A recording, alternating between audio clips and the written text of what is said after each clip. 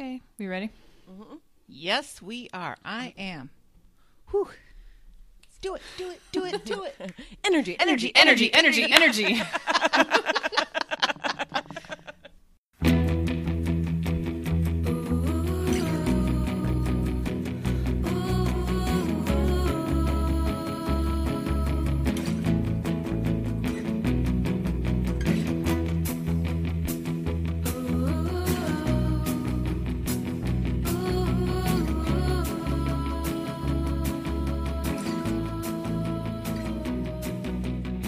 Welcome aboard the Little Red Bandwagon, the sometimes twice weekly podcast that is sometimes about the podcast Too Beautiful to Live.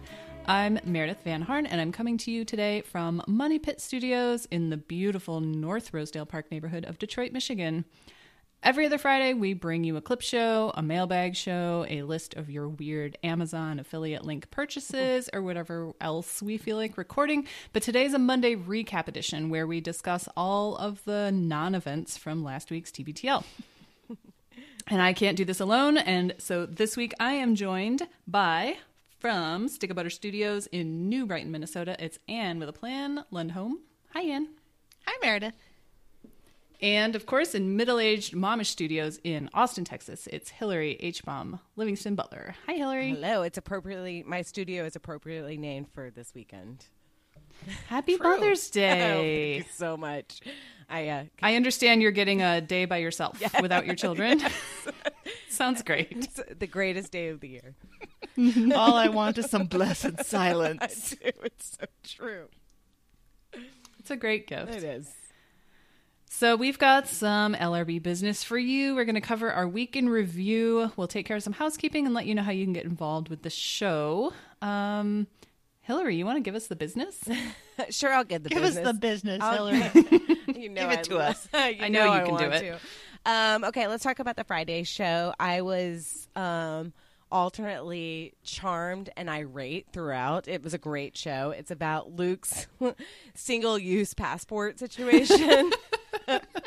Disposable passports. I was so annoyed by the whole situation and Luke's just continuing attitude towards his passport, but it was great. And like, I know that the guys don't want to listen to this because, you know, they are like made of paper, but I still want Luke to listen to this and be like, this is not a one-time occurrence. Like, it's your fault. Like, every single time, yes, other people are involved. Yes, you can kind of shift the blame, but it's your fault. Like, you're the common denominator. Yeah, we're pointing out patterns here, and that's what they don't like about us. We don't think we're their therapists. We don't think you're a bad person. You're just really not good at keeping up with your shit. Paperwork? Oh, yeah. God. I thought you were going to say, we don't think you're a bad person. We just don't think you're a good person. Also would have worked. True. I mean, my God. So I'm going on a trip in July with my mom and my sisters, and we're going to, we're going to Budapest and Vienna if anybody has any tips. Ooh. And I'm very excited. But I got my passport in April of 2010, and I have seriously thought 400 times, okay, where is it? All right, so when I come back, I'll have 9 months left of my passport. Is that enough time? Should I get it renewed? Should I start the process now? Like, this is 3 months out or 2 months out, and I'm very stressed out about whether I have enough time on my passport. I do. As you should, because it's the one thing that will keep you from going the place you want to go to. It's important. Exactly. And I've said this before. I mean, Dave knows me, and I love Dave so much. He's so great. If he left his passport, like last year we went to London, if he forgot his passport or whatever, oh my God. I would go without him. I would have no problems. Hell yes. Yeah. Or we would go home, and he would owe me so much. Like, I would always be like one up on him or like a million up on him. But I would go with him. You've got a trump card. Oh my God. I hate saying that I now, know. I don't know what else to say. But yeah, I actually do have dreams about like leaving my passport. Like, we're about to board a plane and one person's passport is gone. I have to go back and we don't have enough time or whatever. And it's a constant nightmare. I don't understand people who are so cavalier about it. It's a talent. I need my passport. I need, so I live in a border town. Yeah. You know? So does Luke. Yes, I know. Same country. And so I need my passport a lot to go to Windsor, which I like to do. And they don't stamp it, unfortunately. Otherwise, I'd have an extra book stapled to my passport. But you need it, and I have it. Like, it's literally I think it's within reach right now. Yeah, it is. Yeah. So I just grab it when I know that I'm going to be over there. And I know that's not the case for everybody, because not everybody lives next to another country, but he does and I do. And so I can't help but compare and contrast, and I just can't wrap my mind around it. Can't either. And I always have like a thing about, I mean, not that I'm going to commit any crimes or whatever, but like, what if, have y'all ever seen the movie Kicking and Screaming? Not the Will Ferrell one, but there's like a Noah Baumbach movie. Well, I mean, sort of spoiler alert, but the end is he like wants to take this trip, and she's like, "Okay, can I see your passport?" And he's like, "Oh, like I don't have my passport on me or whatever." And I'm like, "See, like I need to be able to leave when I have to leave. Like I need to be able to jet out of here with my family and my kids. My kids have passports. We're ready to go." What if I got a job in Paris like tomorrow, and then I had to be there in a month? They're like, you have to stay here right now, and you need your passport. I need to be ready. I vacillate between like worrying about that, which is highly improbable, and the more probable situation, which is losing it if I'm carrying it around with me. Oh yeah. So I do keep it in my desk, but I know exactly where it is.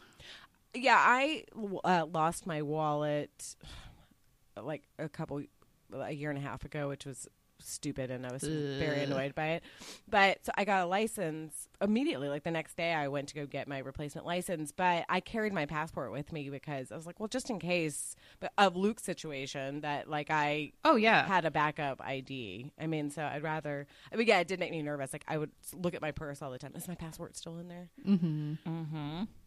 But anyway, it was a really good show. See, like I have strong feelings. I had strong feelings the whole time. It was good, entertaining, and infuriating all at the same time. That's what we aim for.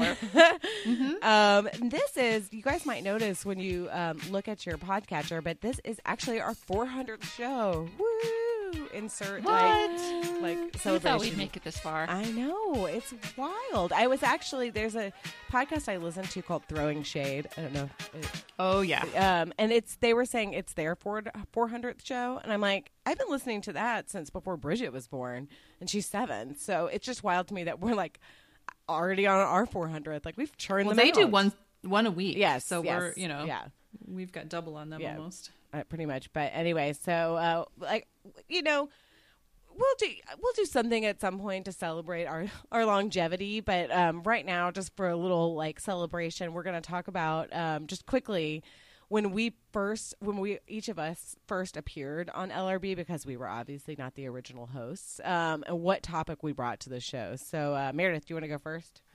Mine was the story that Jen told when she was traveling across the country. She was in Taos, New Mexico. She was wearing a white skirt, and somebody drove past her and threw a hamburger at her. Oh my God. I would be so upset. I got really upset with that, because I'm still upset about it. And didn't they like call her fat or something? Like it was something sort of. They said dumb. Something rude, yeah. And I had a connection to this because I have family in Taos. I've been there several times, and it's a beautiful place. Yeah. And in my experience, everyone there has been lovely. So I was like, what a horrible thing to do! Who would do such a thing? So awful. Well, I loved that episode because she really embraced her feelings. Yes. About it. I come from that Midwestern culture that's like, we gotta shake it off. Tamp it Stiff down. upper lip. Yeah. Emotions are a bad thing. And Jen was just like, no, I was so upset. I went back to the hotel and refused to come out for the rest of the day. And made Jason get me a bottle of wine. Listen, I understand that. That sucks. And it just is like defeating. And you can't really do anything about it. Right. Ugh. And it stained her beautiful white skirt, which was so Taos. I mean, that's a perfect thing to wear when you're walking around in Taos. You don't expect that you're going to get a hamburger thrown at you. The humanity. Really is. And what was yours? Mine, also a Jen highlight, was the time that Jen went to a party and was talking to a lady who was one of those really tiresome people who's all on about the wonderful things they do. And she had spent a year volunteering in Tajikistan or something, and she'd just come back, and Jen panicked and told the lady she volunteered with children who have muscular dystrophy, which was a complete lie. And she got busted on it. Yeah. There's a thing I can still hear the way she says it in my head. Well, I mean, it was a drop for so long, but there's a way that Jen talks where you can tell she's like laughing or smiling. Like you can just tell like the way her voice goes, and that one just makes me laugh. Just the way she even says it. Oh, it's so great. It's so great. Mine, there's something in common with all three of us. They were all, it's weird. They're all Jen-centric episodes.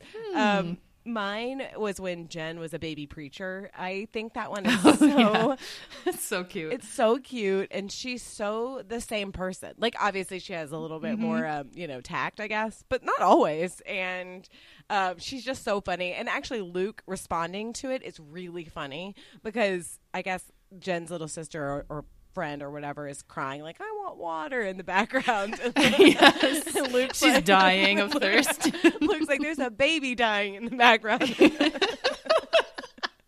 She's so, I hate using this word in regards to women because it has negative connotations, but she's so bossy. But I love it. Like, I don't mean this as a bad thing. Like, she's so bossy. She just takes charge. She knows what she wants to say and she's going to say it. And I love it. Well, I mean, Jen was a producer from the day she was born. Yeah. Yeah. And Luke kind of talked about it a little bit this week, and, we'll get into it later, but just more about how Jen took care of things. And she produced, made sure things happened. When they happened, she reached out she listened to the voicemails, she took that kind of Made stuff. sure the bands got inside the house where they needed to get. Anyway, but yeah, she has not changed a ton, but I love it so much. And, we're going to keep trucking on. I mean, our relationship, I think, with TBTL has sort of changed a little bit, but we still love doing the show, and it's fun to get together and, like, laugh with all of you guys about the guys' antics, our own antics, Mike's antics, what have you. Whatever podcast Mike happens to be doing simultaneously to the rest of us. Anyway, so, moving on, I just wanted to let y'all know I'm getting ready for my favorite day of the year. And Meredith so kindly said, your birthday's not for a while. It's not my birthday.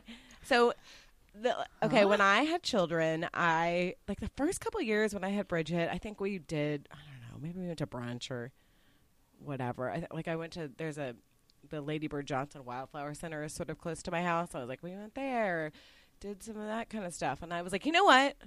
I want to be by myself on Mother's Day. I know that that's like not kind, but I do stuff for my kids and with my kids all the time. And that is so the opposite of not kind. That's your choice. That's wonderful. I think it's a great option, and I applaud you for it. I don't think it's selfish one tiny bit. I just want to not do anything. I want to hug them and give them kisses and stuff and tell them how much I love them, and I want Dave to take them away. And I don't want to plan anything. I don't want to be involved in it. I don't really want him to text to me what their updates or anything.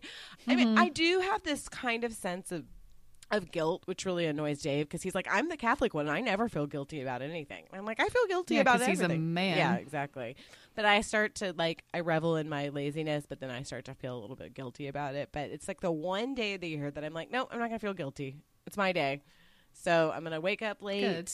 There's a bagel place near my house that they're gonna give me a bagel sandwich, and I'm gonna work out at some point because I like to do that and watch a lot of shitty TV, and I'm very excited about it. I think it's really interesting how parenting has changed from our parents' generation to our generation, because my parents, and I mean probably your parents too, I would guess, just weren't as hands-on. No, it's true.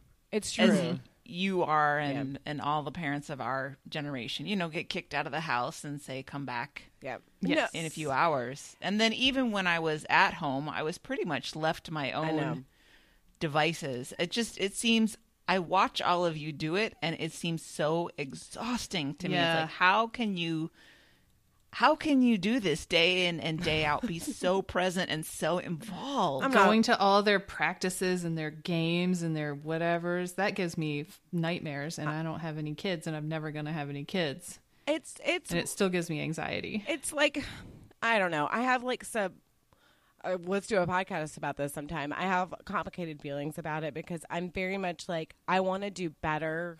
Not than my parents. My parents did a really good job, but like, it's different. Yeah, I want to do things differently and better, but I also like really, I want my kids to have their own life. I don't need to really be up in it all the time. But the problem is like, it's this dichotomy that we're in right now where people are like, oh, parents are so helicoptery, you know, they're so involved. But then the moment that you're like, whatever, I don't really care, like, go run free, people are like, why aren't they not involved in their kids' lives? So I don't know. I draw a line a little bit where I'll go to stuff every once in a while. I'll do like a field trip or whatever, but I work. And that's another big difference is, you know, like my mom had a job, but it wasn't like a traditional 9-to-5 job.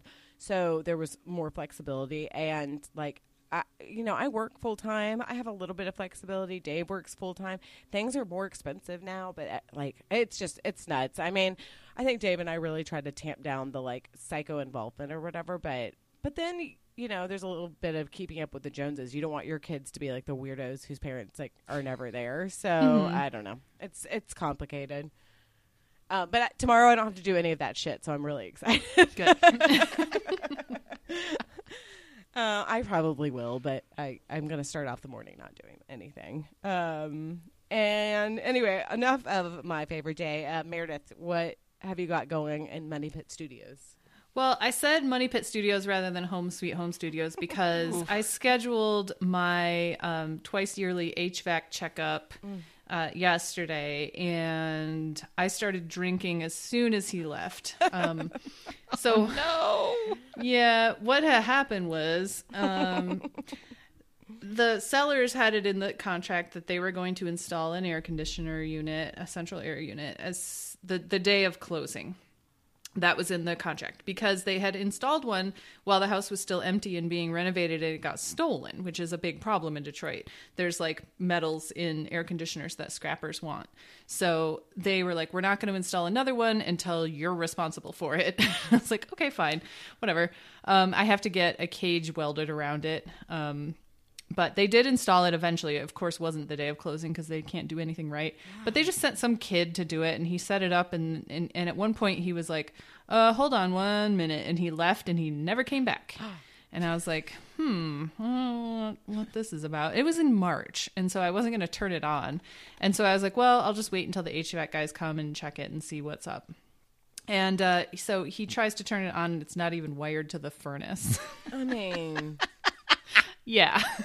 So when you say installed, you mean set on the pad? Yep, that's what I mean. Wild. Yeah, I mean, just like mind blown. Like, okay, here we go again. And so my house has a brick foundation, and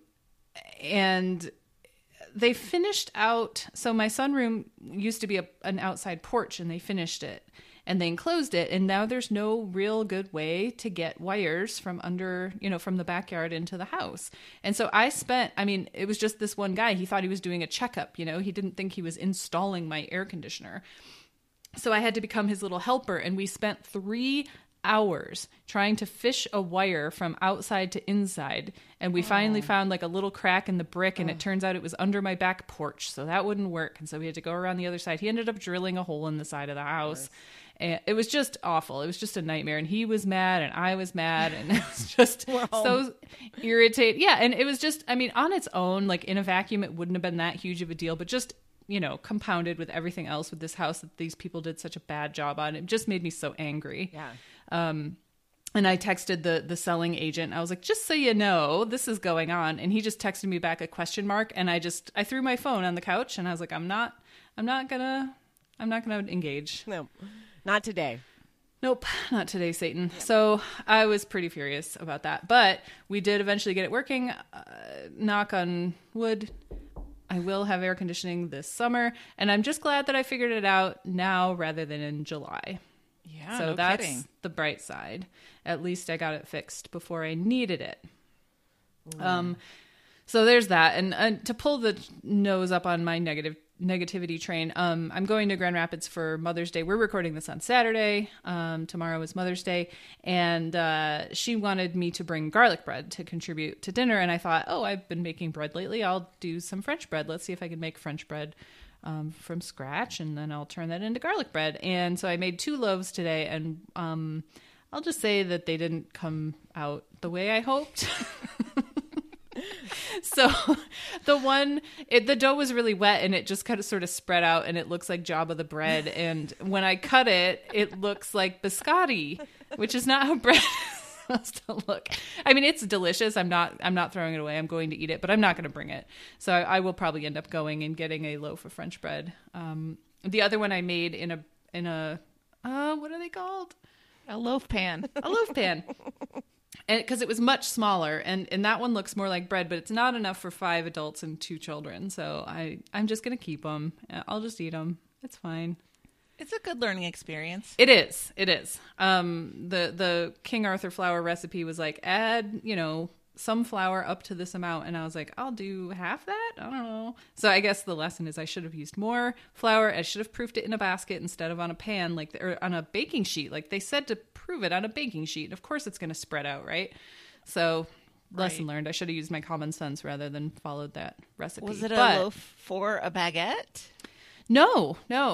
And they told you to proof it on a sheet? Interesting. Yeah, I know. So I'm going to try it again sometime. But the upside is that I have 2 loaves of delicious bread that I'm going to eat, even if they aren't totally beautiful. Nothing wrong with that.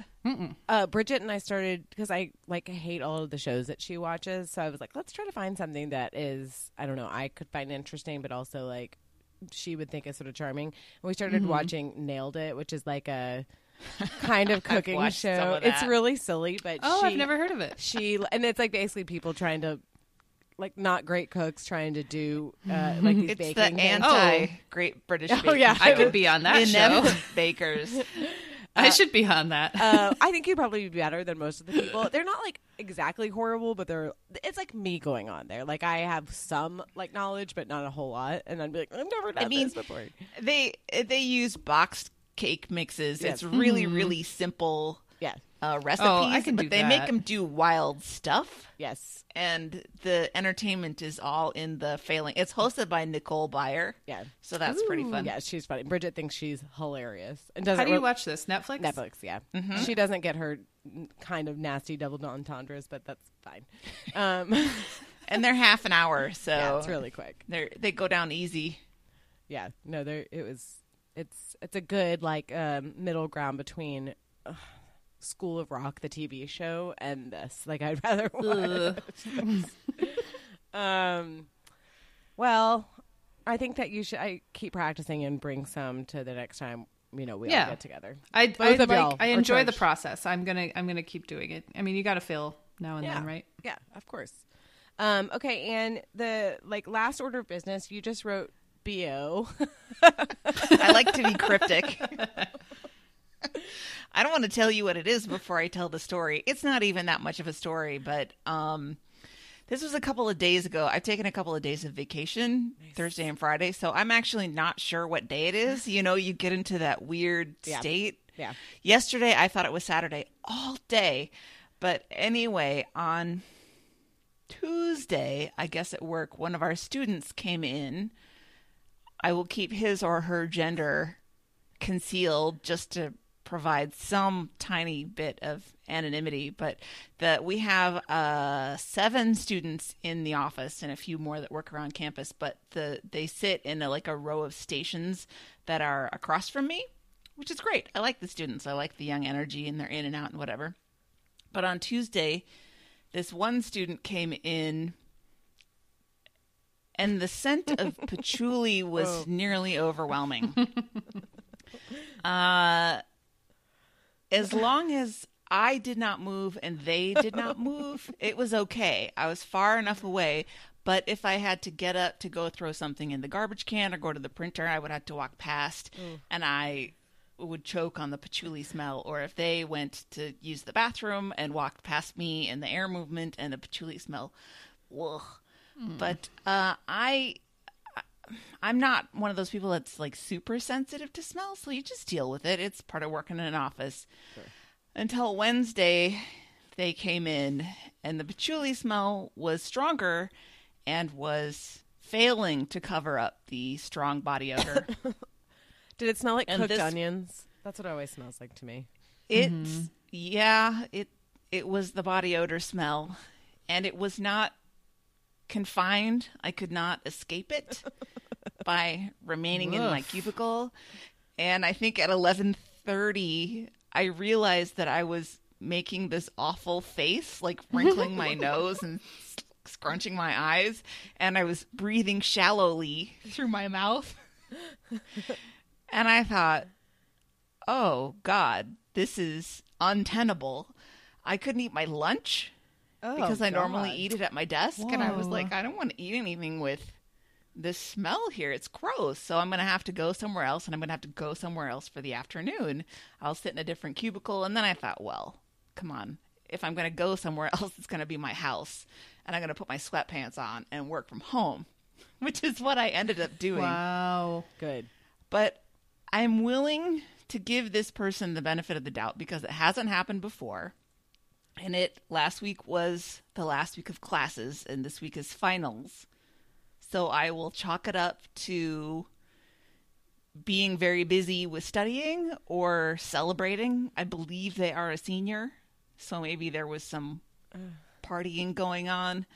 But I would just like to make a public service announcement to say to our, hopefully only our younger listeners, guys, you got to shower. You really cannot cover it up. Yeah. The Axe body spray or the patchouli is not going to do it. Daily showers, please. Even if you don't smell it, I do. Oh, that smells the worst. Yep. It's not great. That's why I always get nervous about, and I know that I'm sure people have different opinions about this, and that's fine, but I get nervous about doing the antiperspirant deodorant, like the natural stuff, because I do Because not it doesn't work. I know Hillary. it doesn't work, and I know I'm gonna get some sort of cancer, but whatever. No, I mean, you're not. No, you're not. No, you're not. I've smoked There's cigarettes, not- so I think that might give me cancer before. Well, my yeah. There's never been a link between the aluminum in deodorant and breast cancer, which is what people are afraid of. That's not a thing. So you can wear good deodorant. I know. I like my Sure unscented antiperspirant. It works really well. I need clinical level protection. I always have to get secret clinical. Secret clinical. Yeah. I've tried. I was like, maybe I can dial it back, and I got the regular kind last time, and I was like, nope. And I went to Target yesterday and got another thing of clinical, a large You one. said, oh, there I I am. was like, there it is. Never mind. And I if guess I you can't can do smell this. yourself, you're like, "Ugh." Yeah. yeah, It's It's not good stuff. Anyway, well, all right. Lessons learned. Yep. There's that time in a young person's life. Usually it's probably when they start going into puberty and they're like 12 or 13 and they don't know yet that they now have to shower every day. Oh, and Hillary, you'll get to this. I'm so excited. Yeah. We had so I remember this was when I was in 4th grade, so I must have been 10 or 11, and we all came back from gym, and our teacher was like, y'all need deodorant. Like, she just told the whole class, like, blanket, you guys are getting there. I know this is new for you, but you stink, so go do it. Go tell your parents. We all did. Good. Yeah. That's a kindness to just tell the whole class. And she wasn't rude about it. It was just like, yeah, it's time. Well, and when it's like a blanket, it's not applying to just singling one person out. My friend Russ was a debate coach, or he taught like at a debate camp, and it was middle schoolers, maybe like early high school, but mostly I think like 7th, 8th grade. And he would always have to like pull one kid back, like, "Hey, can I talk to you real quick?" And he would give them, he'd be like, "Hey," like, and just give them deodorant, like, "Here you go." I mean, I don't think he was cruel. He's a really nice person, so he wasn't mean about it. But there's no way to not be mortified if you're that kid. I don't think. I know. Although they're all debaters, they're probably like, "Meh, whatever," you know. Yeah. Go along. True. Well, I guess with the end of deodorant /BO talk, we should Power out. maybe get into some general throw your phones. What do we got? The first one is not good, guys. It's not good. Nope. But They Or were it's the anonymous. best. Well, it was anonymous and very appropriately so. Okay, Anonymous wrote in to say, "I had a sex dream about Luke and I can never listen to TBTL again."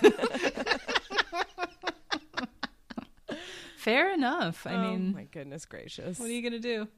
You can't really control it. It's true. I mean, we've all been there where you're just like, why did you why are you here? You've had a sex dream about Luke? No. Not Luke, just like in general. No, Just never. something unfortunate, just a person that you're like in no way attracted to. Yeah, and then you're like, yeah, I've had some really inappropriate ones. Yes. I said this in the chat.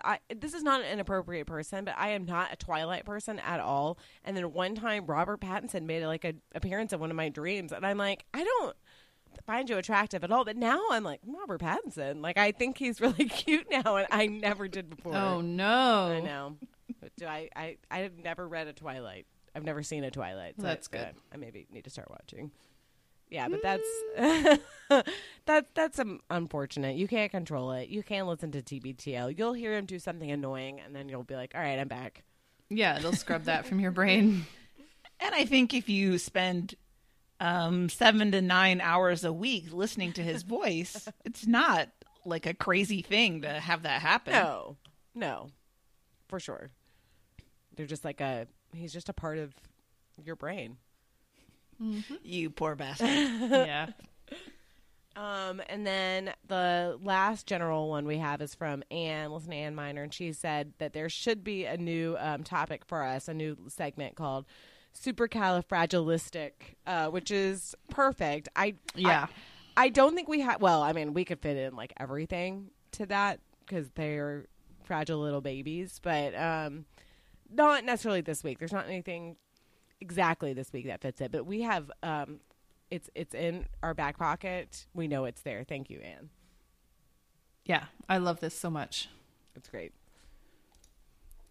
Why don't we get into our week in review? Our first segment we're calling Into the Wild, and this by far got the most throw your phones and probably the most irritation from me for the whole week. Luke was out walking Rudy in one of his post-dinner walks, which I'd like to just do a little quick PSA. It's not a good idea to walk your dog right after they eat because they can get their stomach actually twisted and it can kill them. Oh, so you need to let your dog digest their food a little bit. So I don't know if that's what he's doing, but that was my first thought. I was like, oh no, please don't be walking her right after she eats. Maybe she eats long, way before they do. I don't know. Can that happen to people too? Is it wise for me to not go for walks? I mean, if you don't feel like it, you should use that as an excuse. I think it's just for filing it dogs. away. But so Luke just calmly explains that when Rudy wants to go do her own thing, he just drops her leash and lets her go. It's so weird. What? That is wild. What are you talking about? And so they're walking by this kind of I don't know. He described it as kind of a ramshackle house, and a pit bull-ish dog kind of broke through the fence. Luke dropped the leash, and Rudy went to hang out with this dog, /fight, and he was just kind of standing there hopelessly, like, Rudy, why don't you come back when I call you? So this brings up several issues to me as a person who was very involved in dog training for a while. And the number one thing that you need to have when you have a dog is a strong recall. So when you call that dog's name, they come to you no matter what's going on. Yeah. And that is not easy. No. I'll give him that. It's a really hard thing to achieve with some dogs. But I get the impression he hasn't even tried to train that into her. And I've been through this a little bit because Eddie ran out the door that one time when I went to open the door to get a package, and I remember that. He was brand new. He did not care about me at all. So that's what you have to do is you have to make yourself the most valuable thing to that dog so that when you call them, they're like, oh, good things are going to happen when I come back to this person. So I'm going to go back. And I hadn't gotten there with him yet because we hadn't done the training and he was brand new. So I was just running after him, calling his name, and he was like, oh, I don't care. And he eventually found some cat food, and that's when he stopped long enough for me to scoop him up. So I get why that happens, but he's had Rudy she's what, like 3 or 4 now at least? Mm-hmm. Yeah, at least. So I think, even now when I only see Eddie once a year, he would come to me when I call him. He did it last year plenty of times when I had him over the summer. So it's hard for me to have a lot of sympathy for this situation because this is another one of Luke's own creation. So this dog and Rudy are kind of tussling it out, and he goes to the front door, and they turn out to not be crackheads like he assumed that they were. And they very kindly, shuffle the dog. They were nicer than I would have been about this. If there was some strange dog in my backyard rustling with my dog, I'd be like, get the fuck off my property. I'm calling the cops. I would have been a lot less gracious than they were. But he got her back and everything was fine. And somehow that justifies this behavior. But we got a couple good throw your phones on this. Justina says, Unleashed dog karma is really following Luke around lately. I'll say so. I mean, he's not learning though. No. And let Bruce point that out. He says, so let me get this straight. Luke, when out walking with Rudy, thinks that letting Rudy off leash when they encounter another dog is a great idea. Window was too small. He also doesn't understand why that often ends with her running away or into a stranger's house, etc. WTF. Why does Luke still not understand the concept of leashes? And then Bruce writes again, arg, phone thrown again. Luke logic segment.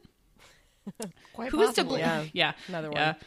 Who is to blame when Rudy ends up in a meth head's backyard? Number 1, the meth head with the broken gate. Number 2, Rudy for following the other dog. Number 3, Luke, the guy who intentionally let Rudy off leash when confronted by an aggressively charging dog, in parentheses, not even considered. Yeah, I mean, Bruce, let's not be crazy. Why would Luke bear any responsibility for this? None. I get really frustrated with his... He has this thing about like how animals are meant to be or what their natural instincts are. And the thing is, all of these are like domesticated dogs. Like Rudy doesn't have a natural instinct to like, no. He like wants them to work it out or whatever. And I'm like, this isn't like the wilds of Africa. Like he's whatever he always says, like on the Serengeti. This is like a domesticated dog that doesn't really know how to fight that way. Like they're not and if they supposed were to. really working it out like they were in the Serengeti, one of them would end up dead. Yeah, exactly. Like, that's how they work stuff out. It's so weird to me, and he's so odd about leashes. I know. It's his job to protect this dog, and he's doing a really bad job. A really bad job of it. But he can always rationalize the way that he's like, well, there's all these circumstances in which he's not at fault. But this one, I was like, what is going on? Yeah, I really hope that it doesn't come to where Rudy gets hurt. I mean, he's not going to learn this lesson unless she does. And I hope that it doesn't come to that because it doesn't have to. It really doesn't. If he can teach her how to behave on a leash, he can teach her how he can train out leash aggression. He even said she's got leash aggression. We'll take her to a trainer and fix it because you can do it. Yeah. I fixed all sorts of anxiety in Eddie. It took a lot of work, but I could, it was possible. He's just been bragging about how Carrie taught her to shake. Was that it this week? Yeah, so she's trainable. Yeah, and he was saying how she likes it. And I found that too. Eddie was much happier when he was actively learning stuff. When we were doing training every day, he was so much more well-behaved and so much more calm. Because some dogs are smart and they like to learn. Yeah. And she's clearly one of them. I don't know if she's smart, but she likes to...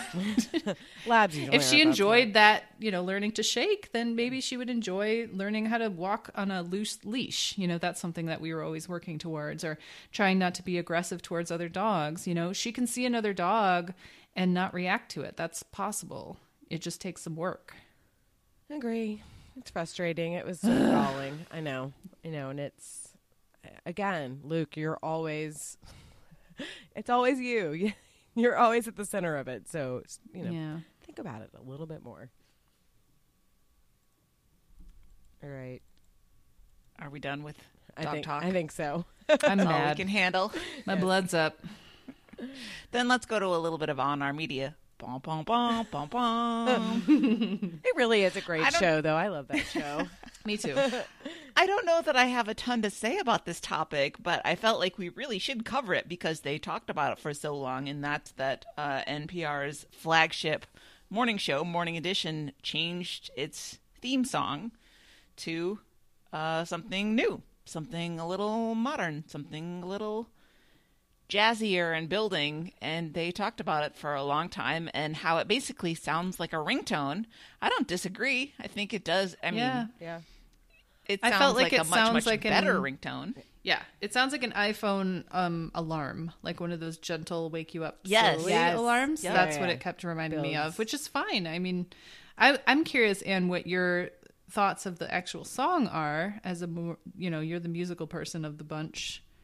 I thought it was fine. Yeah. I thought it was fine. I had a nice nod to the old, I mean, the kernel of the old melody was still in there, and it did sound like a phone alarm, but it's not necessarily a bad thing. I think it did the job really nicely, and it kind of started mellow and picked up and was kind of jaunty by the end of it. Yeah, I thought it was. Yeah. I thought when you listen to it, like next to the previous one, the BJ Liederman, classic, that one sounds so like mid '80s that you're like, it's sort of it's so shocking. synthesizer. Yep. And I Yeah. think people just have such a. I mean, when my alarm goes off, or like this is my last alarm, I have like a clock radio sort of, and it'll go to the NPR station here, and it's at 6 a.m. So it's like the music is starting right then, and you are just so used to it. So the first couple of times it was a little bit like, what is this? And I think that the anchors were getting used to talking in the like correct times of talking, because it has different it changes, so you have to sort of time it a little bit better. So Yeah, the beats are different, right? but by Friday The I beat thought, drop is in a different spot. like Diplo Get out or your like glow sticks. Modest, or I don't know any, like whatever DJ. You follow teens, you know. I know. That's somebody will mention a DJ, and I'm like, I don't know, girl talk. Like that's all I know. I'm like Luke. I'm like that's that, and that is where it ends. But it did need a little bit of work. But weirdly, by Friday, I was like, oh, they got it. I think they got it now. They kind of know what to hit. I think there, of course, is a fair amount of pushback on this. They didn't talk about it on TBTL too much, but I saw it somewhere on the internet that people are not happy with having the course theme not. music changed. I'm so glad that Phyllis doesn't work for NPR anymore, because she'd be like, oh my God. I mean, I would feel so sad for her, because the amount of shit that they would have to hear from that, I can't even imagine. It's almost like brave that they changed it, because I love NPR, but people who listen to NPR are insufferable. So See, I haven't heard this in the wild yet. I'm supposed to be at work at 7, which is when that comes on for me. So I haven't actually heard it. Gotta stay in your because car. I usually listen in the car. Yeah. Oh my goodness. Well, I think So- it's fine. Here's the question that I have then. They kind of got into talking a little bit about touchstones on the show, and how they always play their opening song is Catch My Disease, and how they always play the Shane Company guy for the drop in the beginning. Would you guys be okay if they decided to change the TBTL opening music? Or would you just be like, no, this isn't what it is? I wouldn't care. I don't think I would either. When at first, like a year ago, I probably would have said like, "Oh my gosh, they can't do that." But now, I mean, I like Catch My Disease, and it's very symbolic of TBTL starting to me. But also now that I listen to at 1.5 speed, music has become less important on the show. So it's not as like, okay, it's the start of the show. It's just not as much anymore. And if they want to change it. Yeah, they changed the outro song. They used to do the same song every time, and they stopped doing that. And I think that was hard for some people, but it didn't really bother me. I think in theory, I'm fine if they wanted to make a change to the music. But then I start thinking about what they would pick. Oh, yeah. Would we have the Oscar Peterson Jazz Trio? Would we have... My musical tastes don't really align with Luke's very much. He likes that really indie band, jangly guitar thing. I like the Ben Lee music because it's more of a pop song. Yeah. Mm-hmm. Which I don't think that he would choose now, maybe. So I'd be worried. And God only knows what Andrew's going to pick. I honestly... Or it'd be something from Tim and Eric. Oh, Lord. They're not going to change it. I mean, they Something might talk about it, ironically but bad. they would never change it. No, they probably won't. Yeah. It's just interesting to think about. Yeah. The other, I think the best part of this discussion was maybe even not that day. Was it the next day? And it was Andrew saying that he had dug around and found some early submissions for the original theme song from BJ Liederman, and he played it. Oh, and yeah. it was a cat roll. It was a game of cats. Yep, that was good. It really actually caught me off guard. I was like, like kind of ready to hear something, and then I was like, oh my goodness. And Luke was just like, "Yep, Yep, yep." he did it. Dave, It was good. Dave had never heard Game of Cats, and he was like, "Is that the Game of Thrones theme?" Like he thought it was funny when he heard it. I was like, "Oh Jesus." Anyway, I mean, I think it'll just grow. I think they were right on when they were saying it. When people get used to something, they get used to something. It's not so bad or anything that it'll be rejected. People will just grow accustomed to it. And that's Well, every once in a while, an NPR host has to go. They retire or whatever. Yeah. We get used to it. You know, it was hard on Wait without Carl Castle True. for a Yeah. minute. You know, That's true. but now we're all used to it, and it's fine. On the same theme, but a different type of thing. The like fancy old school grocery store in my town has rearranged their floor plan the last 6 months. And the first time I came in, when they had done the bulk of the move, and you can't find anything, and you're like Yeah. Hillary, like when you said you went to the Target, Yes. and they changed it all around, you're like, where is everything? And I commented to the cashier something about I liked the new layout, and I said, I bet you got a few complaints about it though. And she's like, so like all the old few. people just were like, I can't find anything. Where is it? Oh my God, I can't imagine. Ugh.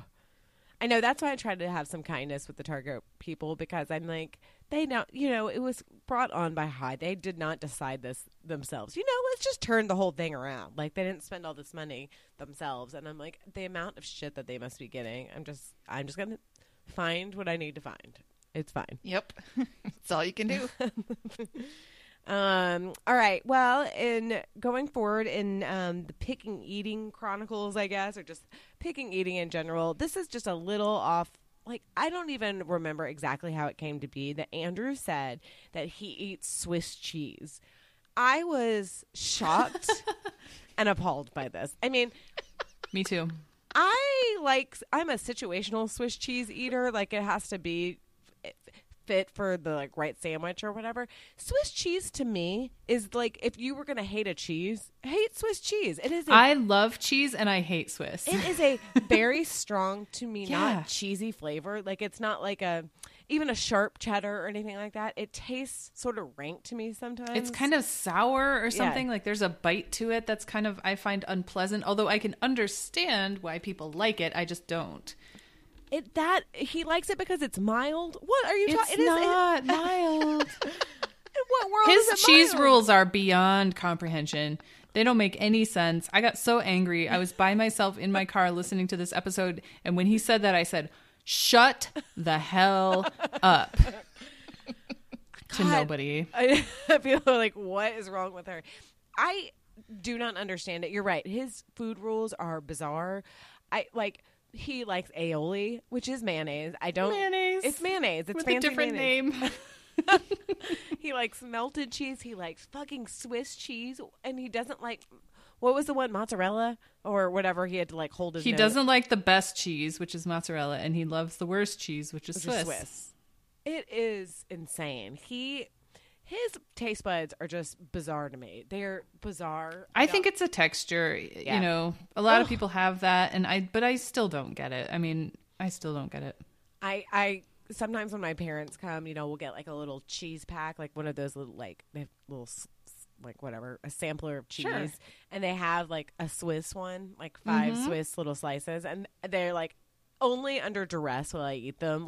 Oh, yeah.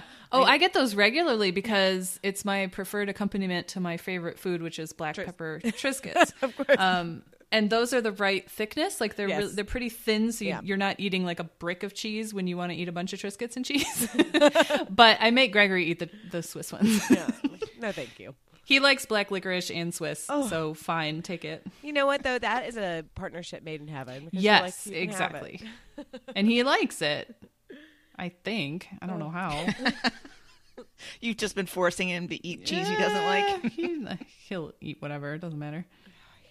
Andrew is he's just an odd duck. Yeah. I don't get it, but whatever. Wrong opinions. It's fine. He's not killing anybody, but it is very weird. Next up is a segment we are calling Throw Another Cliche on the Barbie. This is the three-eyed snake. This wasn't it a two-headed? Did it have more than one head? Or did it just have only three had eyes? 3 eyes. I think it was 3 eyes. And this poor thing, I mean, it sounds unfortunate, and it didn't have a long life. But people are considering this to be a sign that they shouldn't go to Australia. Which, I mean, there's a lot of reasons they shouldn't go to Australia. I don't think this is one of them. Well, I thought this was a little underwhelming. Yeah. Given the run-up that they did to it. Like, Yeah. a new kind of snake found in Australia that's so dangerous. I'm like, well, no, it's one mutant snake. Yeah, it It's had a not birth that defect. there's a kind of snake that has 3 eyes. No, this was a birth defect snake. This happens a lot. Like, there are often two-headed snakes born and stuff. And I only wanted to talk about this for very briefly because I like snakes, and I want to come to snakes' defense as a species. They're not slimy or gross. I had a pet snake when I was, 12 or 13. I took care of our pet snake when I was in 6th grade. And they're wonderful. I really do like snakes a lot. They're cool creatures. They're not cuddly necessarily like a cat or a dog, but they have their virtues. And I don't think, as long as you know how to behave around them, they're not going to hurt you. So I just wanted to come to the boa defense. constrictor. It'll cuddle your neck. It'll cuddle it real hard. Yeah. I had a friend growing up in elementary school whose dad was one of those weird snake people. Like, he had a huge boa constrictor, and I met that snake a zillion times because every single year in school he would bring it to show it to the kids and let the kids pet the snake. And I was always in her same class, so I saw the snake all the time, and I would go over to her house and see the snake there. And it wasn't going to choke you as long as it was eating regularly. It's not going to try and squeeze your neck because it's going to try and eat you. It ate a rat 3 days ago, so it's fine. And so it was sort of a good lesson in like demystifying them and not being afraid of them because they're not scary.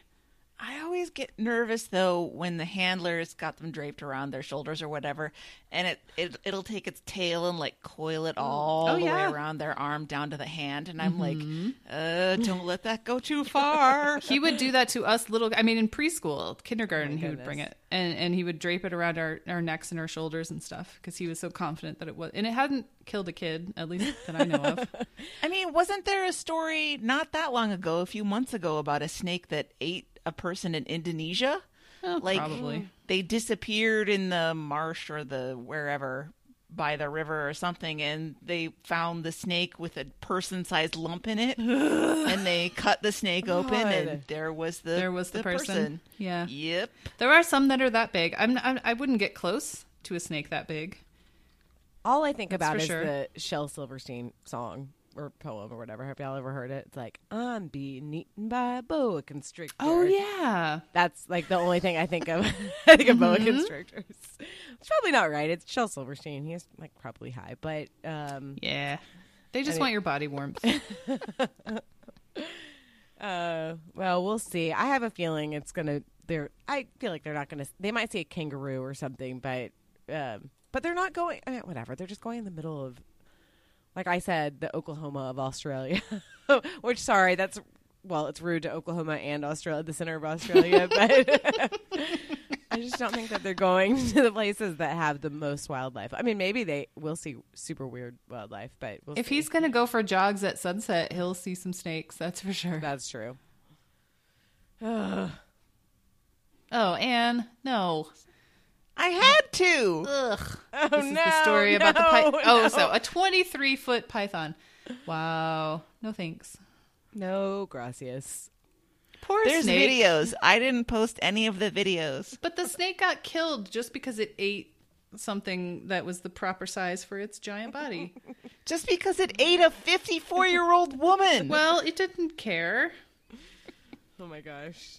It's a person or like a goat or whatever it eats. Probably a person is easier to eat than a goat. Yeah. More cylindrical. Aerodynamics. Oh, this conversation took a weird turn. Let's move on. Let's go to the Self-Actualization Chronicles. Lordy. We're ready for it, Hillary.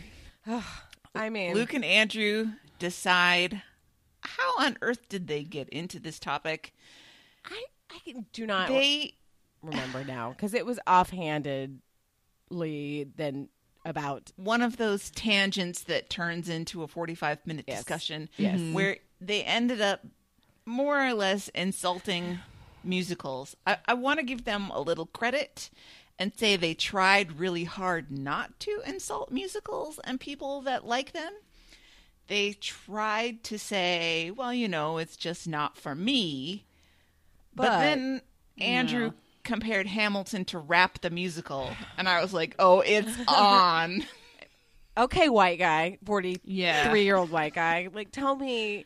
I was so annoyed because they do this thing where they're constantly like, we know. People can like what they want. They can like what they want. But liking musicals is gay. Like, it's stupid, and we like sports. The thing that makes me really crazy is that they act like, and maybe this is living in Seattle where, I don't know, it's like a little bit more like diverse as far as people's interests or whatever. They're made to feel bad about their sports fandom. But like liking football is not a personality and does not make you unique. Like it's not. And I'm sorry that like somebody made you feel bad about liking something, but they think that they're like in the minority and they're like, I know it's weird that we like sports, but we think liking musicals is, like dumb, but we like sports. Like liking sports is such like the generic male American thing to do. And it's fine. I like sports too. I don't know. Yeah, it's not mysterious. No, and whatever. People can like what they like. I don't love every musical and I don't love every sport, but I don't know. It was just really frustrating. And Andrew and Luke have never even listened to Hamilton. I also was really annoyed because, I don't know. I mean, of course it's theatrical. That's kind of what it is, but I promise you that Lin-Manuel Miranda knows far more about rap and hip-hop than one Andrew Walsh from Ohio knows. I guarantee you it. And also, I always want to rat them out, and they maybe know this, but Lynn and Chris Hayes went to high school together, and they're really good friends. And I always want to be like, Chris, tell them. You need to tell them. Yeah, it's good, and they need to see it. And even my guy friends who have seen Hamilton, who are quote unquote big hip hop fans. None of them are black, but they were yeah, I'm super educated on hip hop. They all were like, oh my gosh, he used so many different nuances, and he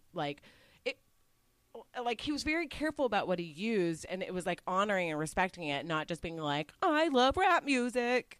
And it's also not just a rap musical. I mean, yes, there's a part of it, but there's a lot of singing. In fact, most of my favorite songs, I mean, I love Guns and Ships, and that's probably the most rap. I mean, it's fast rap, but Wait For It is a really beautiful song, and it's not rapped at all. It's a song. Quiet Uptown is gorgeous. Oh my God.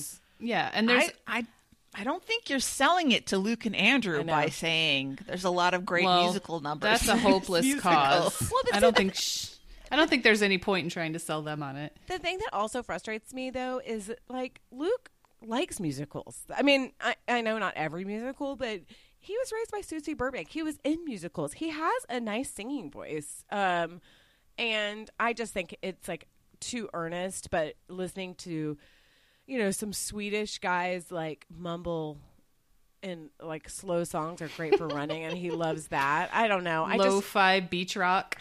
It's all the same thing. It's all earnest. Radiohead is earnest. It's just because it's dudes that are straight dudes that are in charge of it. I don't know. I just found it really frustrating, and I just get annoyed that he hasn't even seen it. He doesn't have seen it. There's no reason to give him any credence at all in this opinion because he's never seen it, and once you see it, it's a different situation because it's a really impressive show. Ugh, I don't know. I was frustrated, and when I was first starting to listen to it, I was like, "Am I going to be upset by this?" I mean, just because it's been 4 years of me listening to this damn musical, but it was fine. It was such a stupid conversation, and they're being stupid about it, and it didn't upset me. No. I love Hamilton. They're not going to change that. Yeah.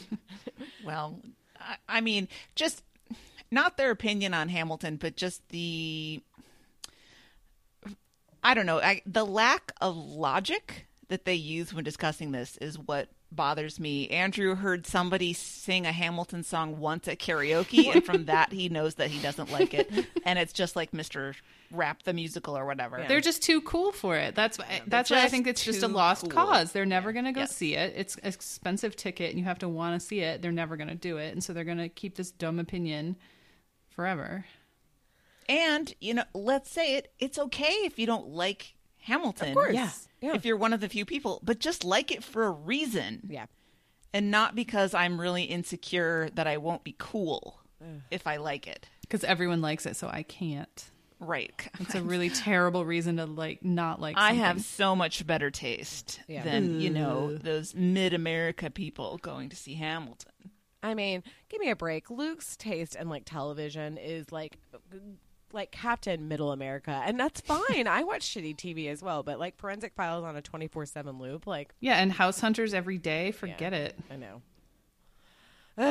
Anyway, I was really, really frustrated, and I might have to plug in some choice clips from Hamilton somewhere in this. Yes. We'll see.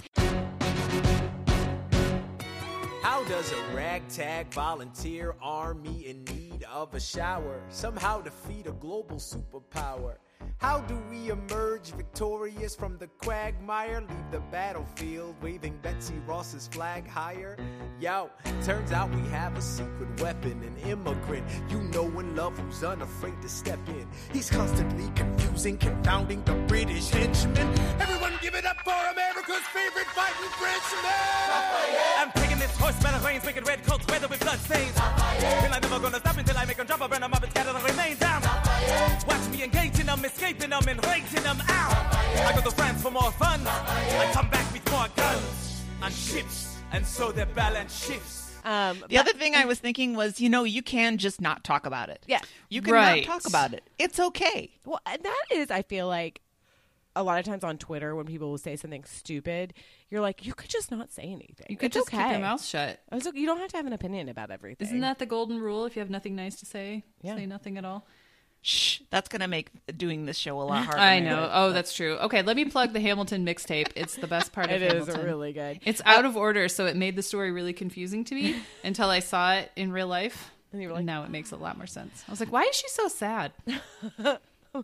I do need to read Throw Your Phone from my lovely Hamilton sister, Ann Miner. She wrote in. And by the way, Ann Miner and I are in... I'm not going to blow up your spot, Ann, but there's a podcast that I don't even listen to anymore called One Bad Mother, and there are subgroups from it, and there was a Hamilton subgroup, and then I think one day Anna and I saw each other, and they were like, hey! Anyway, so we are in that subgroup together, and so Ann Miner says, holding hands with Hillary, destroying guns and ships, and chucking my phone directly at Andrew's head. Perfect. I love it. Anne's on fire all the she's time. great. Her Throw Your Phones are great. They're great. Yep. They're great. Let's see. In other topics in the Self-Actualization Chronicles, Andrew got into telling a story from high school when he and his gang of friends, slightly ne'er-do-well, I guess, scruffy friends, used to hang out at Mr. Donut where their friend Mary worked, and Andrew just happened to have a can of spray paint in his bag because don't we all carry a can of spray paint around? And he and Tony decided that they would paint the name of Tony's band, Farmer's Daughters? Yes. Mm-hmm. The Farmer's Daughters on the back wall of Mr. Donut with Mary's permission. And then she saw the giant graffiti that they did, and she got upset. And Andrew said she was so cool and so nice and just let them do whatever they want at Mr. Donut that he feels really bad that he was the one that ended up upsetting her. And I have a few thoughts about this.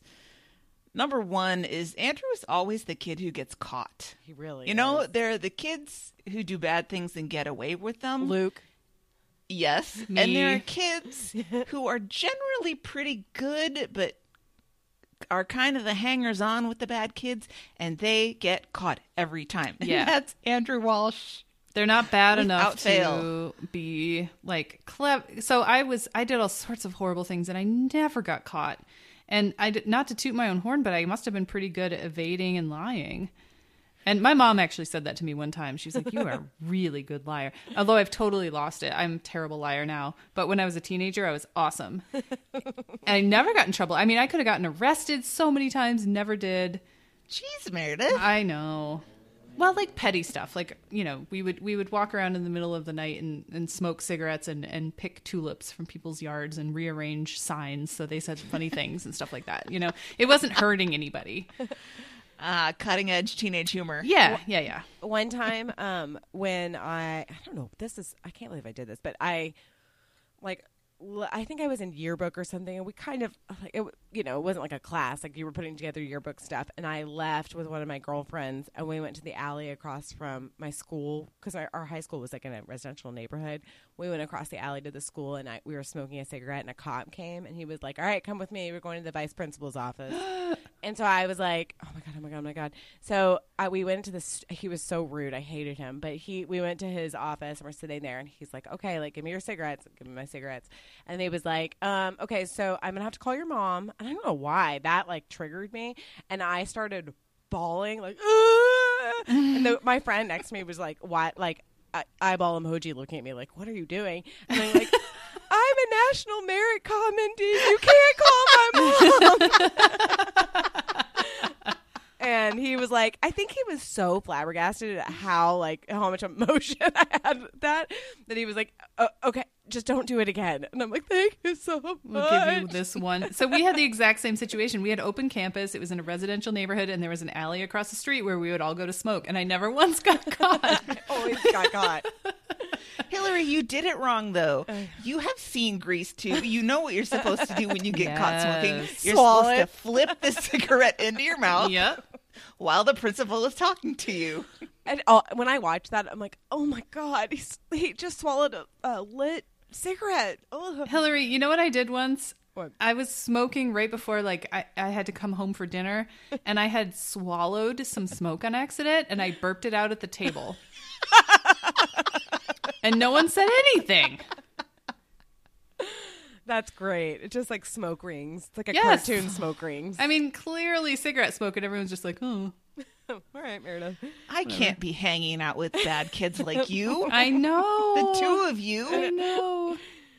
I wanted the sorry, sheen Ann. of being good, like, because I was too much of a coward to actually be a bad kid. But like, I did bad kid stuff. But I was like, I'm still a good. I have make good grades. Well, I did bad kid stuff, but I always had like a 4.0, and like it was a fun kind of challenge for me. It's like, how many classes can I skip and still get a 4.0?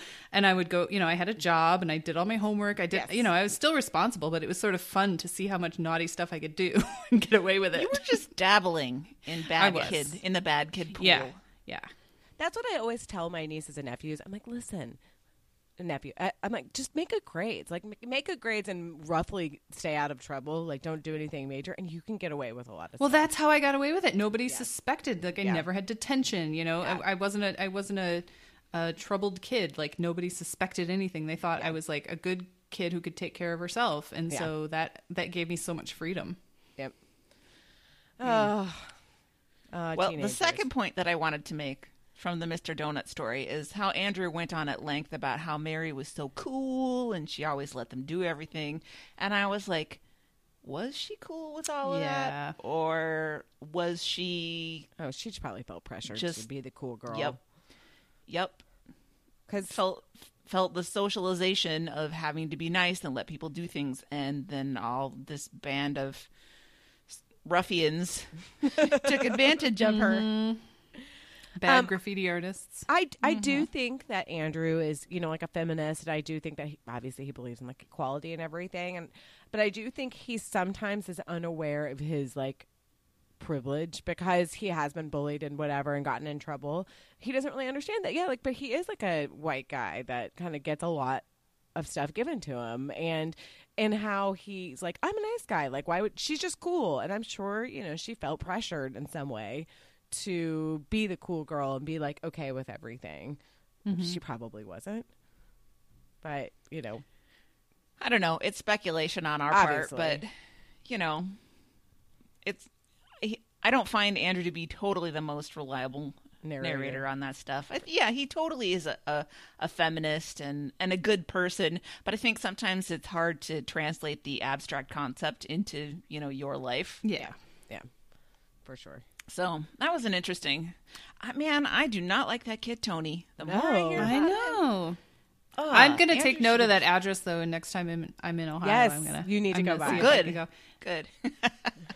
Good. The third topic under this segment, I think probably frustrated all of us as well, where Andrew commented that he had some extra time, and so he started going through old voicemails. He commented that he hadn't listened to their voicemail messages for about a month. And so it was high time that he took care of that. But there were also some really, really old ones from like before he was on the show that have just been sitting there unlistened to. And he decided to kind of dip into those voicemails from 10 years ago. And they're very interested in this one from Luke's friend who managed the Lonely Forest. I always want to say the Lonely Planet, but that's the travel Lonely guide. Forest, yeah. The Lonely Forest, and they were outside his house where they were going to come play a show, probably, and they couldn't figure out if that was where they're supposed to be. And she was like, could you call me back and let me know? And Andrew talked about, messages from people talking about how much TBTL meant from them and leaving comments on topics they talked about. And there was some discussion about this on the Stens page, where I think it was Sheila that asked if they're not going to bother to listen to the voicemails except once a month, why do they even ask people to submit them? Yeah. And I have to say, I agreed with her. I thought about all the people 10 years ago who called in and left heartfelt messages about how much TBTL meant to them, and Luke never bothered to listen. I don't know. What is the point of any of this if it's not the fans? If the fans aren't the number one priority? And I think Luke and Andrew have made it clear that the fans are their priority at their choosing only when they give money, and they're very genuinely grateful for all of that. Or they enjoy doing Blur's Days. I've come around on Blur's Days, because the more Blur's Days they do, the less I have to listen to Andrew talk about his garbage. Good point. But it's such a, I don't know. I feel like the lack of give and take. Yeah. Maybe. Yeah. I don't know. I don't know how to really quantify my thoughts. I'm just disappointed on how little they seem to care about the fans except when it suits them. I was just hoping that the people who left those voicemails, I hope it was just cathartic for them or helpful to just talk, regardless of whether they ever listened or responded. That's what I kept thinking. It's like maybe it was just nice for them to get something off their chest. I don't like the idea of people shouting into the void. We had one of those where listener Parker sent us an email through the 10710 general line email address that doesn't automatically go to us, and Jeremy didn't realize that, and so it was 3 months it just sat in that inbox and we didn't know it was there. And as soon as Jeremy found it, and I was like, oh my god, I have to write back right now because I don't want Parker to think that we're just ignoring him. We all felt so terrible, and that was 3 months, not years and years. 10 years. I mean, and again, we still feel bad. We're so sorry. Yeah. Yes. Do you know how much anxiety I have because we did not get to the mailbag in the last Friday show? I feel like such a hypocrite. Well, but I mean, we're doing it at least once a month, probably, for the most part. I think it just goes part and parcel with them, not wanting to seem too thirsty, but also being lazy, and not. It's all their stuff. They, are so fragile and don't want to really hear any criticism, but also they're kind of lazy. And also they don't want to try that hard or seem like they're trying that hard. It's all kind of as a part. And that's why somebody like a Jen was really great. I mean, I know Andrew works really hard on the show and he does a lot of stuff Luke, I think for the most part, shows up and hosts, but Andrew does a lot, but Jen was, a 5-tool player. Like, she knew how to do all of that stuff, and she knew it was important to reach out to people. And that's why we're all still listening though these many years later. And that's just kind of like what you have to do.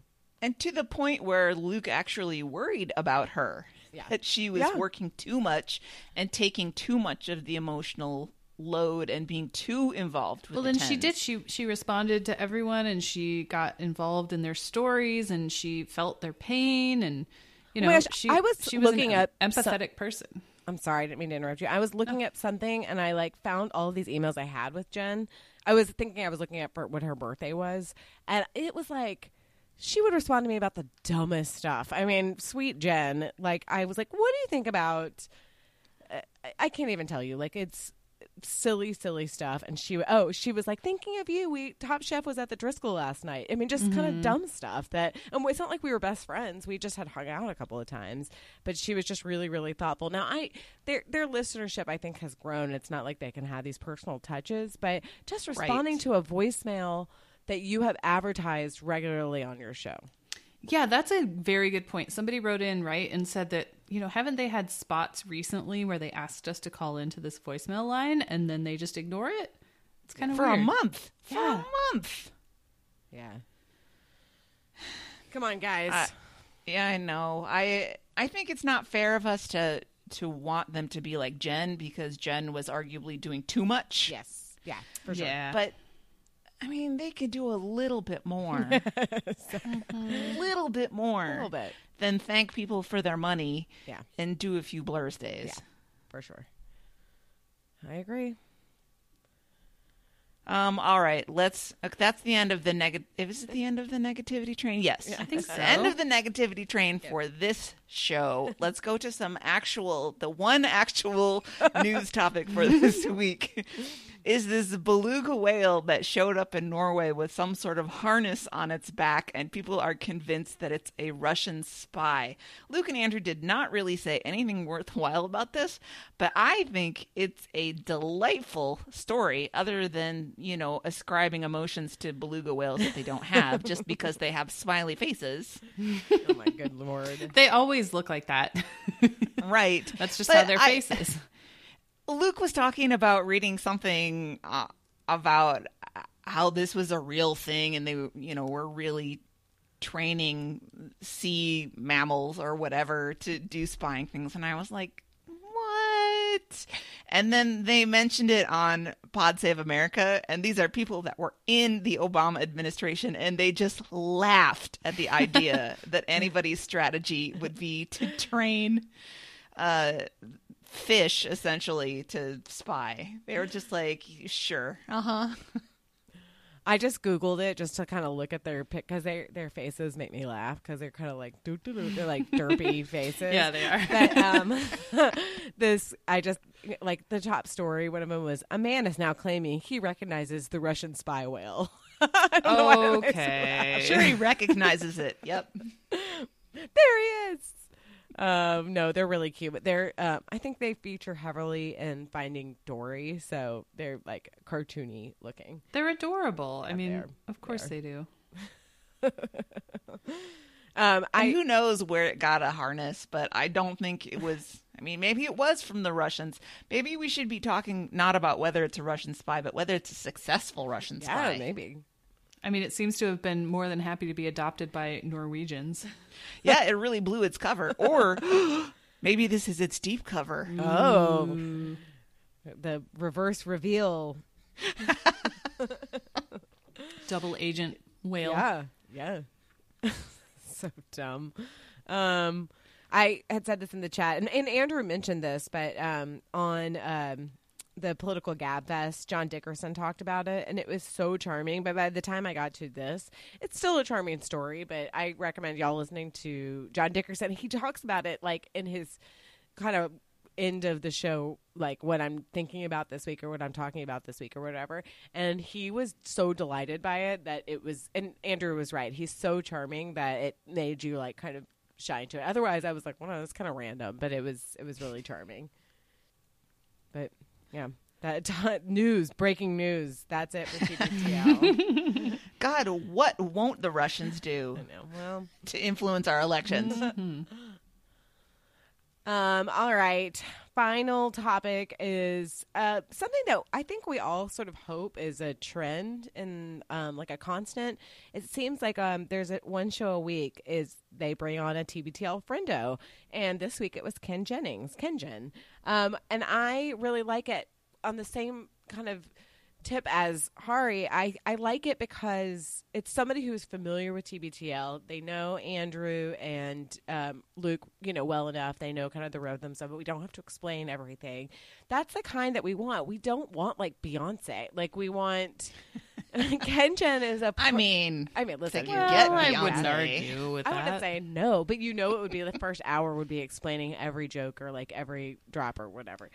True. But I think that Ken Jennings is a perfect guest because he's from Seattle. He's been on the show before. Anyway, he was great. He was delightful as usual, and I thought it was really interesting. And I can actually really see him being the host of Jeopardy. I really can. Yeah. I think that it would be sort of a natural thing for them to do. This new guy I know, he's made like a ton of money, but Ken Jennings has kind of done it right, I think, where he puts himself out there enough. He writes books, he has this podcast, but he is famous to a certain group of people, but he's not like super, super famous, but he's still famous. And it's been, He's known. I mean, Yeah, people know and him as the Jeopardy guy, if and nothing it's else. been 15 years, and Yeah. he's still kind of in the zeitgeist a little bit. But I think he would be, I think he would be really good. And it is sad to me because, what, I think they're kind of being positive about it, but what Trebek has is really deadly. And it is a really short span. They're getting better. I mean, Yeah. but it used to be you're diagnosed with that and you're dead in a month. Yeah. And Yeah. now it's more like a few months. I know this blogger I used to follow her. She has 4 kids, and like last July they found out her husband had pancreatic cancer, and then he died. Yeah, he died 4 months later. Yeah. And it was like good. And then it kind of dropped off. Though I will say, I mean, I don't watch Jeopardy regularly, but it seems like he's still okay. I mean, I know he's in pain and he's going through all of this, but he's still doing the job and he's still standing out there. Yeah. Yeah, that's amazing. I mean, chemo has gotten so much better. Yeah. Since, the last like 20 or 30 years where you can still continue to function. It used to be you had to be in the hospital. Yeah. I will be really sad. This is so random, but my mom works with authors in Dallas. She's a media escort, and she worked with Alex Trebek years ago. Like I think I was in college, and he sang "Happy Birthday" to me on my voicemail. Aww. I know. We always have to mention my birthday somehow. Sure. So I have always had super warm feelings about it. He seems really game. I mean, I think he's kind of a dork, and he overpronounces French words. But Yeah. he seems like a nice person. He's definitely a staple. Yeah, but I think that Jeopardy can continue on. Oh, yeah. In a post-Trebek Oh, yeah. world. They brought up The Price is Right, and that was one where I thought, how will this ever continue without Bob Barker? Yeah. But sure enough, it did. And when it was What's-His-Face was announced, Drew Carey, I was like, ooh, gross. But he has done a good job. I mean, I don't know because I'm not 9 and sick from school. Yeah. That was That's primo. their prime demo. Yeah. It really is. And also, you don't know how much a box of pasta costs when you're 9. You really don't. It really did seem like a mystery to me. I'm like, how did I struck out on those every time I was homesick. I was just like, 5. How much could a banana cost, Michael? I feel like I would really kill it now, though. Oh, I feel like I've told this before, but when Dave and I lived in Los Angeles, there's a mall called The Grove, which is right next to like where CBS films a lot of their stuff, their sound stages, and that's where they film The Price is Right. And whenever you would go to The Grove, which I went to a lot, you would see people walking around with like their various shirts that they, like airbrushed or whatever, and the name tag, and it would be like, I remember this one that this lady had a shirt that said like Beverly Hills, and like right next to it said like check mark, like check, and then it was like whatever, Rodeo Drive, check, and then it was like Price is Right, and then they like were marking it up like check, like they all were so excited for it. I almost went, but you have to get in line at like 4 a.m. or something. It's not that. No. I could see you getting picked to be a contestant. Yeah, though. you would be great at that.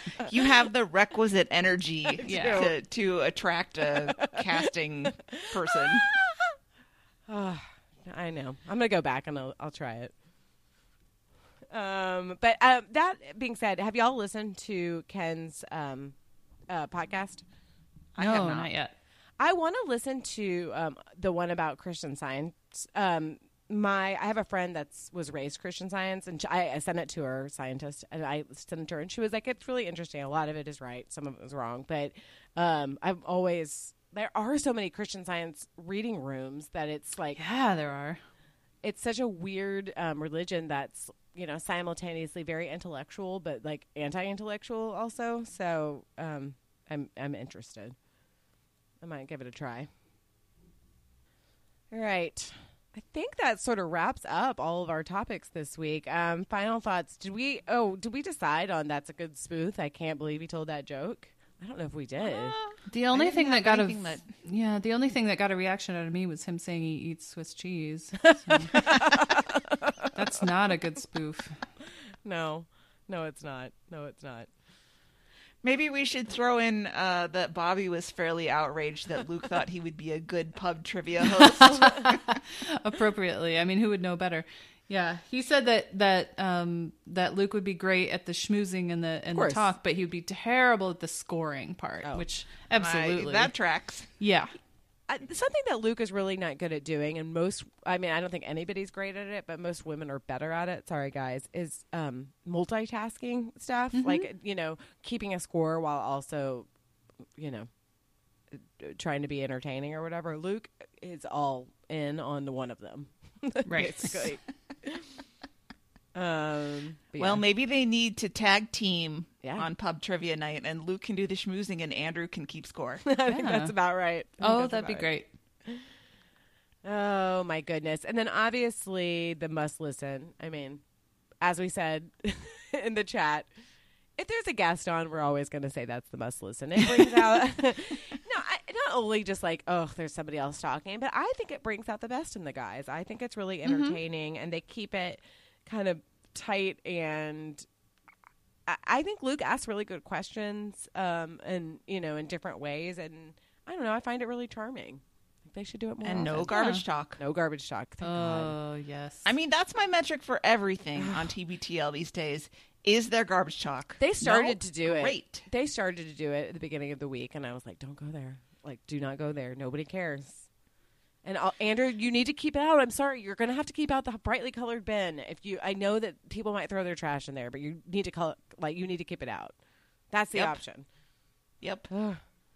It's that classic definition of insanity, right? Doing the same thing over and over and expecting different results. Yep. Exactly. All right. All right, let's go into some housekeeping. If you would like to buy stuff from us, we have merchandise on our website, littleredbandwagon.com, and click the shop button for all the good stuff on there. The archive project continues. Still more shows to be archived. Still more clip shows to be done. If you'd like to get involved, contact Christy at our regular Gmail website, and she'll get you all set up. If you would like to buy something from Amazon every once in a while, then if you use our affiliate link, littleredbandwagon.com/Amazon, that will kick a few pennies our way to help us cover hosting costs and so forth. And I guess like picnic costs Yes. and stuff. We're still talking about the summer LRB picnic. Details to follow, I'm ready along to be with, in you know, Seattle. the potluck bringing scheme. I'm sure Mike will come up with a new one again.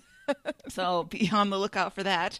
On our sister podcast, Earbuds and Earworms, a little bit of a question mark on this. We think from our research that it is sneaky, sarcastic, bitter songs. There's probably a few of those out there. Probably. So tune into that. Should be out by the time you hear this show. Yep. All right, get involved. The website is littleredbandwagon.com. our other website, which Andrew kind of always will grudgingly mention. Oh, by the way, that was another thing. I love that Ken Jen was like, when people are correcting you, it's not like they just want to like share the information they know. And I like loved it because the guys were like, yeah, totally. Except they call it throw your phone. With that. Right. Andrew always wants to find a way, but it is throwyourphone.com, and it is very useful to us, and we love to hear from you. So please keep using it. Or hug your phone, what have you. Join us on our Facebook page. The show Twitter is at LRB Podcast. You can email us at littleredbandwagon@gmail.com. The voicemail and text is 802-432-TBTL. That's 802-432-8285. I'm just going to say fax us. I'm not going to add anything else to it. Fax Bobby, personally, constantly. Maybe you could just fax him, like, you want a free trip, that kind of stuff. That's good. 617-354-8513. And with that, Meredith, why don't you get us out of here? Until next time, this is The Next Party. We love you, Jen. We really do. We clearly do, because that's so much what we chose. Nailed it.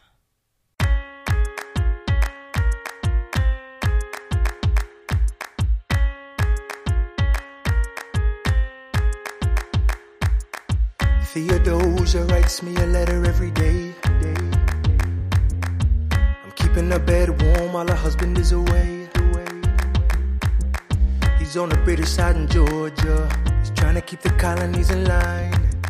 Well, he can keep all of Georgia. Theodosia, she's mine. Love doesn't discriminate between the sinners and the saints. It takes and it takes and it takes, and we keep loving anyway.